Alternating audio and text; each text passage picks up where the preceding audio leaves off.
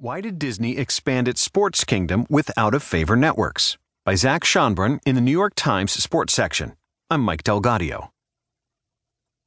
Disney's chief executive, Robert A. Iger, woke up Friday morning as the most powerful person in U.S. sports, with a massive portfolio of media rights to the NFL, the NBA, tennis majors, college football, and more than 40 major American sports teams.